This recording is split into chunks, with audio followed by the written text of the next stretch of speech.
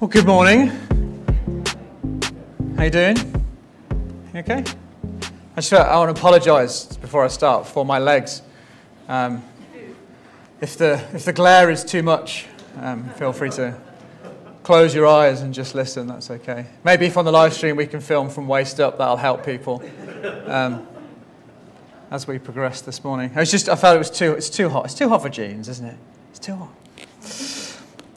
I wonder, what's the most unwise decision that you've ever made? What's the most unwise decision you've ever made? Those shorts, yeah. Thank you. I'm beginning to sense that may be the case. Maybe you went out for a curry with some mates and to sort of impress them, you had the hottest thing on the menu. Anyone done that? Steve's got his hand up. That's the sort of decision that you regret at the time and then the next morning as well, isn't it? What about decisions in trying to impress a boy or a girl? Anyone made any mistakes there? Maybe got a tattoo of their face somewhere? Inappropriate? Anyone? No? Bev? Yeah.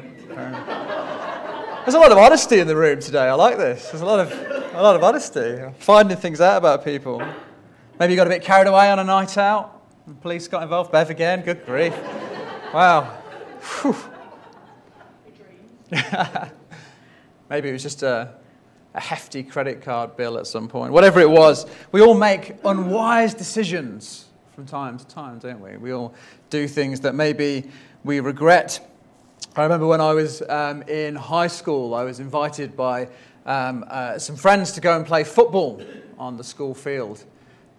Not a regular occurrence for me, so I was quite excited about it. And rather than walk the extra distance that it would require to get to the entrance of the school field, I decided instead to climb the spiked fence that surrounded it and just jump down the other side. And I made it to the top of the fence, no problem, but what I didn't realize was that my jeans had gone over the spikes on the top of the fence, and so when I jumped off, they tore through and left me pinned upside down to the fence. A situation that was very quickly made worse when I saw my PE teacher with an after-school class running towards me from the other side of the field. Eventually I was able to break free by sort of bouncing until my jeans tore through and I ran home with my trousers flapping in the wind. And thank you for whoever said I appreciate that, the concern. I don't really remember what my parents said now, but it's probably something along the lines of, well, that was stupid. Maybe next time, use your brain. Because as parents, we do our best, don't we, to teach our kids wisdom, to teach them to be wise. And in a very real sense, we have to, because we can't protect them forever. We can't account for every single situation that they're going to face. They have to make their own decisions in life. And as I read through this chapter this week of Ephesians 5, and do open your Bibles if you've got them with you, I got the sense that Paul was trying to dispense some wisdom of his own. In fact, he even says in verse 15 of Ephesians 5, "Be careful then how you live, not as unwise, but as wise." But of course, wisdom, it's a really tricky thing to teach, isn't it? Because, as I said already, we can never account for every situation that a person is going to face. Had my parents known how dumb I was going to turn out, I'm sure they'd have taken me to that fence and walked me around it and said, "You see those spikes on top? That means you should never climb it, Daniel, ever." So what Paul does is he provides us with some examples of wise living. Some examples that were from his own time, his own context, his own experiences. And it's up to us then to work out what they mean here and now. What they mean for us. That's where wisdom comes into this. So he writes in verse 1, "Follow God's example, therefore, as dearly loved children, and walk in the way of love, just as Christ loved us and gave himself up for us as a fragrant offering and sacrifice to God." Paul begins with this this really important statement. He tells us that we're to follow God's example as dearly loved children. And it's the "as" in that sentence that I really want you to take note of here. Because we don't follow God's example so that he will love us, but because he loves us, as a parent loves a child. And Paul is making a really important distinction here that we mustn't miss. Because the examples of wise living he's about to give us are not given as means of currying God's favor, or even staying in God's good books, but rather they're descriptions of what our lives should look like as dearly loved children. And we know that God loves us. We know that he loves us because Christ demonstrates it on the cross. As it says in verse 2, just as Christ loved us and gave himself up for us as a fragrant offering and sacrifice to God. And it's really important, actually, that we don't miss that. It's really important that we start right there, because if we don't, when we do mess up, which, let's be honest, we do frequently, we might feel as though we can't run into our Father's arms. We might feel as though our failure somehow precludes us from God's grace and God's mercy, but it never does, ever. God is that prodigal's father, waiting and watching for us to return, so that he can lavish his ridiculous love on us again. Every parent knows that despite our best efforts, our kids are still going to make unwise decisions. It's just what kids do. It's what we all do. But we never want them to feel as though their actions have caused us to stop loving them, would we? So, let's take a look at some of this wisdom then that Paul has for us. And he launches in at verse 3. He says, "But among you there must not even be a hint of sexual immorality or any kind of impurity or of greed, because these are improper for God's holy people." So again, Paul reminds us that we are holy, we are set apart, we are loved, and therefore our lives should look different. But how exactly should they look different? Well, the first thing he focuses on is sexual immorality. And in fact, in the Greek language, the language that Paul wrote this letter in, the word he uses is porneia. And porneia has, in the first century, quite a wide and varied meaning, from anything from like promiscuity or adultery through to sort of paedophilia and bestiality. But perhaps one of the biggest issues in Paul's day, and maybe what he had in mind when he wrote this, was prostitution. Because it was something that was easily available and entirely socially acceptable in Greek and Roman society. Men who were seen as having the highest social status were free to use prostitutes of either sex whenever they pleased, without consequence, without shame, without being looked down upon even. However, the prostitutes themselves were mostly slaves, sex slaves, poorly treated, and they had to pay high tax for the work that they did, which cost little more than a loaf of bread. And then, of course, there were diseases, there were unwanted pregnancies. Life expectancy of prostitutes in the first century was short.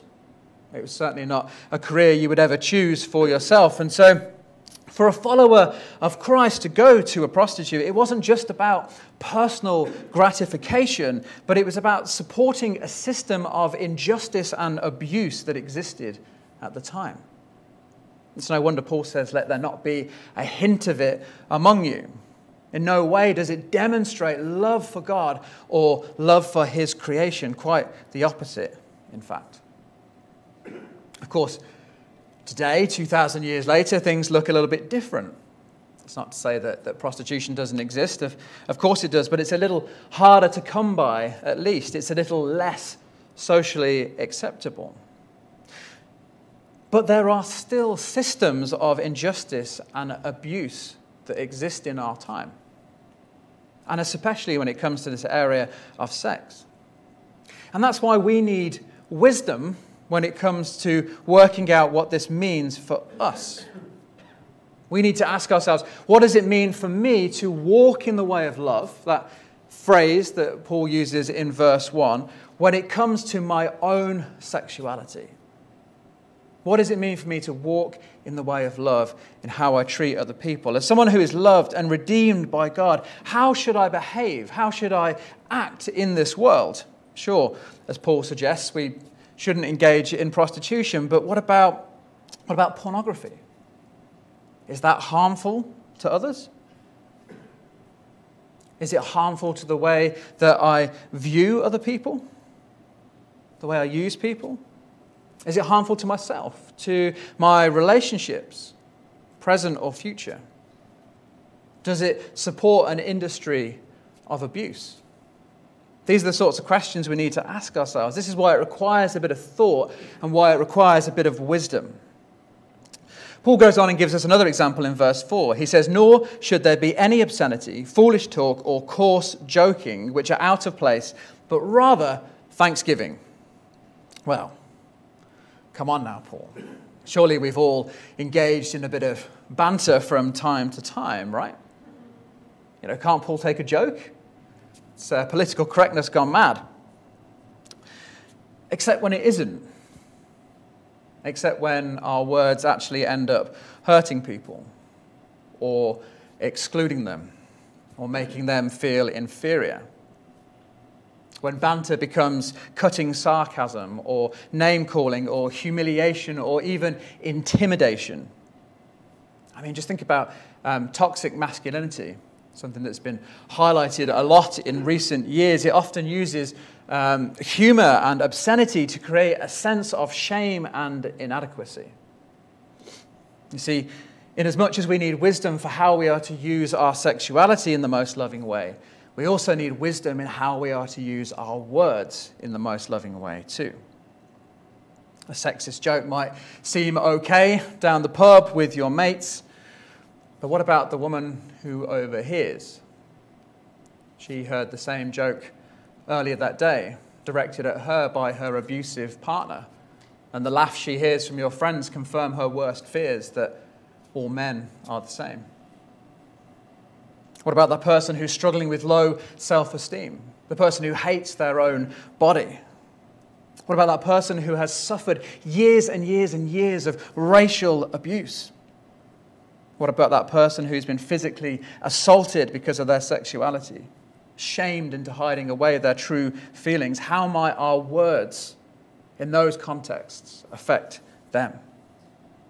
What might be an innocent jest or jape to us could be life or death for somebody else. Our words can have unintended consequences. And so we need to ask ourselves again, what does it look like for me to walk in the way of love when it comes to my words? One more example from Paul. In verse 18, he says, "Do not get drunk on wine, which leads to debauchery, but instead be filled with the Spirit." Notice he only mentions wine, not beer. So there may be a loophole here. Gin's fine. Tequila.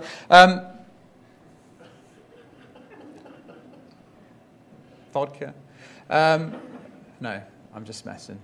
Because, of course, the drink, again, is not the issue. And, in fact, the drunkenness itself isn't the issue. It's about what it leads to, right? It's about the journey that we're on. For some, a few glasses of Pinot on a Friday night leads to a really good time. Maybe a relaxing time at the end of a difficult week. But for others, drinking can have very negative consequences indeed. Anger, addiction, violence, a loss of control. It can lead to others getting hurt. That's why 2 of the 12 steps on the AA's recovery program are about making amends with people that we've hurt. It can be very unloving indeed. And so again, instead of seeing this as this hard and fast rule that we have to follow because it's in the Bible, we need to ask ourselves, what does it look like for me to walk in the way of love when it comes to my drinking? Is my drinking hurting others? Is my drinking hurting myself?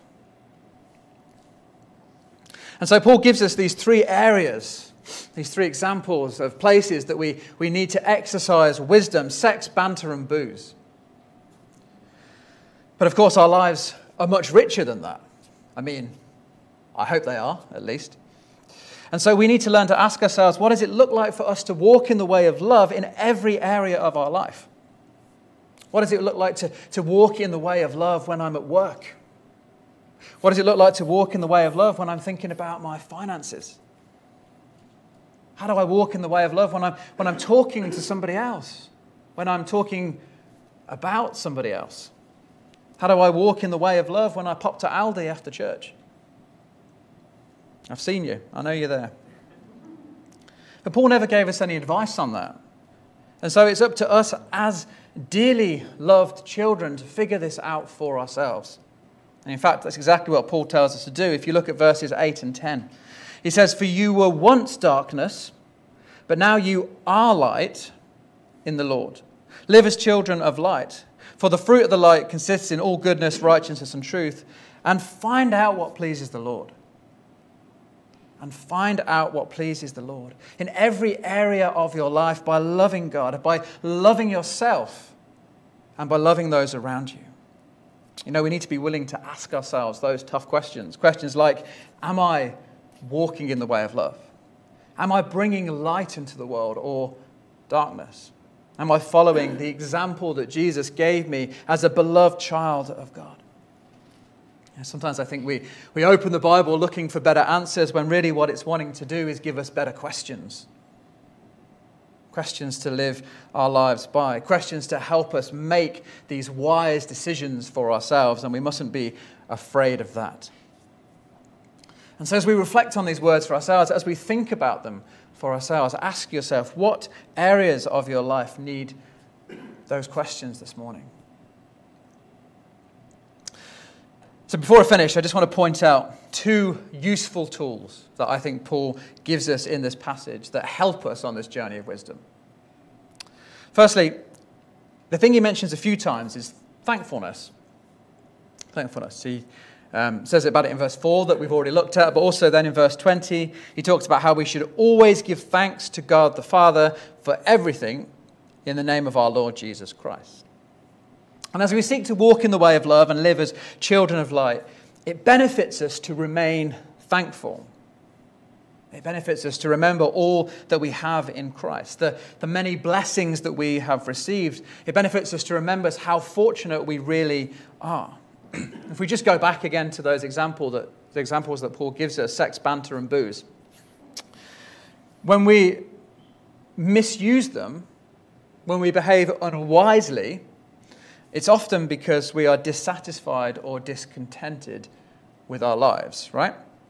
We use our sexuality in destructive ways when we're dissatisfied with what we currently have. That's where adultery and promiscuity and porn addiction and things like that come in.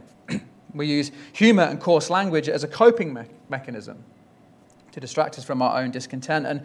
And sometimes we get drunk to forget, or because we somehow feel that we need to drink in order to be worth anything.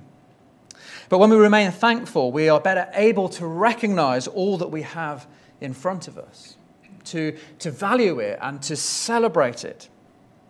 And we begin to recognize ourselves again as those children of God, beloved and created and full of purpose and hope. We no longer need to tear others down to make ourselves feel better or drink to somehow improve our situation. Thankfulness keeps us on that path of wisdom. And secondly, Paul encourages us to be filled with the Spirit.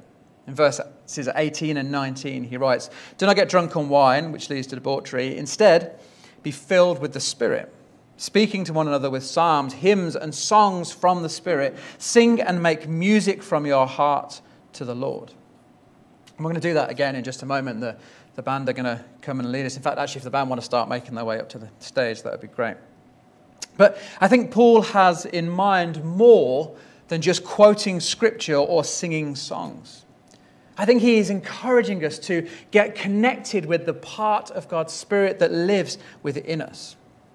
Because, you know, being filled with the Spirit is more than just that kind of warm, fuzzy feeling we might get on a Sunday morning. It's about learning to listen to the voice of God so that we can find out what pleases Him and what benefits us and indeed the world. Paul writes in his letter to the Romans, brothers and sisters, in view of God's mercy, offer your bodies as a living sacrifice. So it's an oxymoron. It means that we sacrifice ourselves as we live for him. Holy and pleasing to God. This is your true and proper worship. Do not conform to the pattern of the world, but be transformed by the renewing of your mind.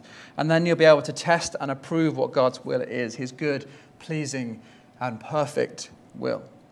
God's Spirit at work within us leads us to wisdom when we learn to listen to it. So let me just finish this morning, not with Paul's words, but with Jesus' words. Jesus' words found in Matthew's Gospel, because I think they fit so well with what we've been talking about this morning. This is Matthew 5, verse 14. It says, you are the light of the world. You are the light of the world. A town built on a hill cannot be hidden. Neither do people light a lamp or put it under a bowl. Instead, they put it on a stand, and it gives light to everyone in the house. And in the same way, let your light shine before others, that they may see your good deeds and glorify your Father in heaven. Let me pray for you.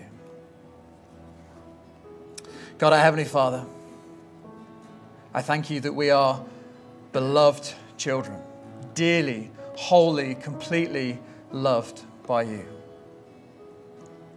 And God, I pray as your children, as those children of light, God, we would learn to walk in that light. Father, we would ask ourselves that hard question of what does it look like for me to walk in the way of love when it comes to every area of my life? My sexuality, my greed, my words, my drinking, my finances, my friends, my family, my job, all of it. God, I pray that you would enable us to walk in that way of love. Give us your wisdom. Fill us with your Spirit, God. Guide us, we pray, and keep us thankful. God, remind us of all that we have in you. In Jesus' precious name I pray. Amen.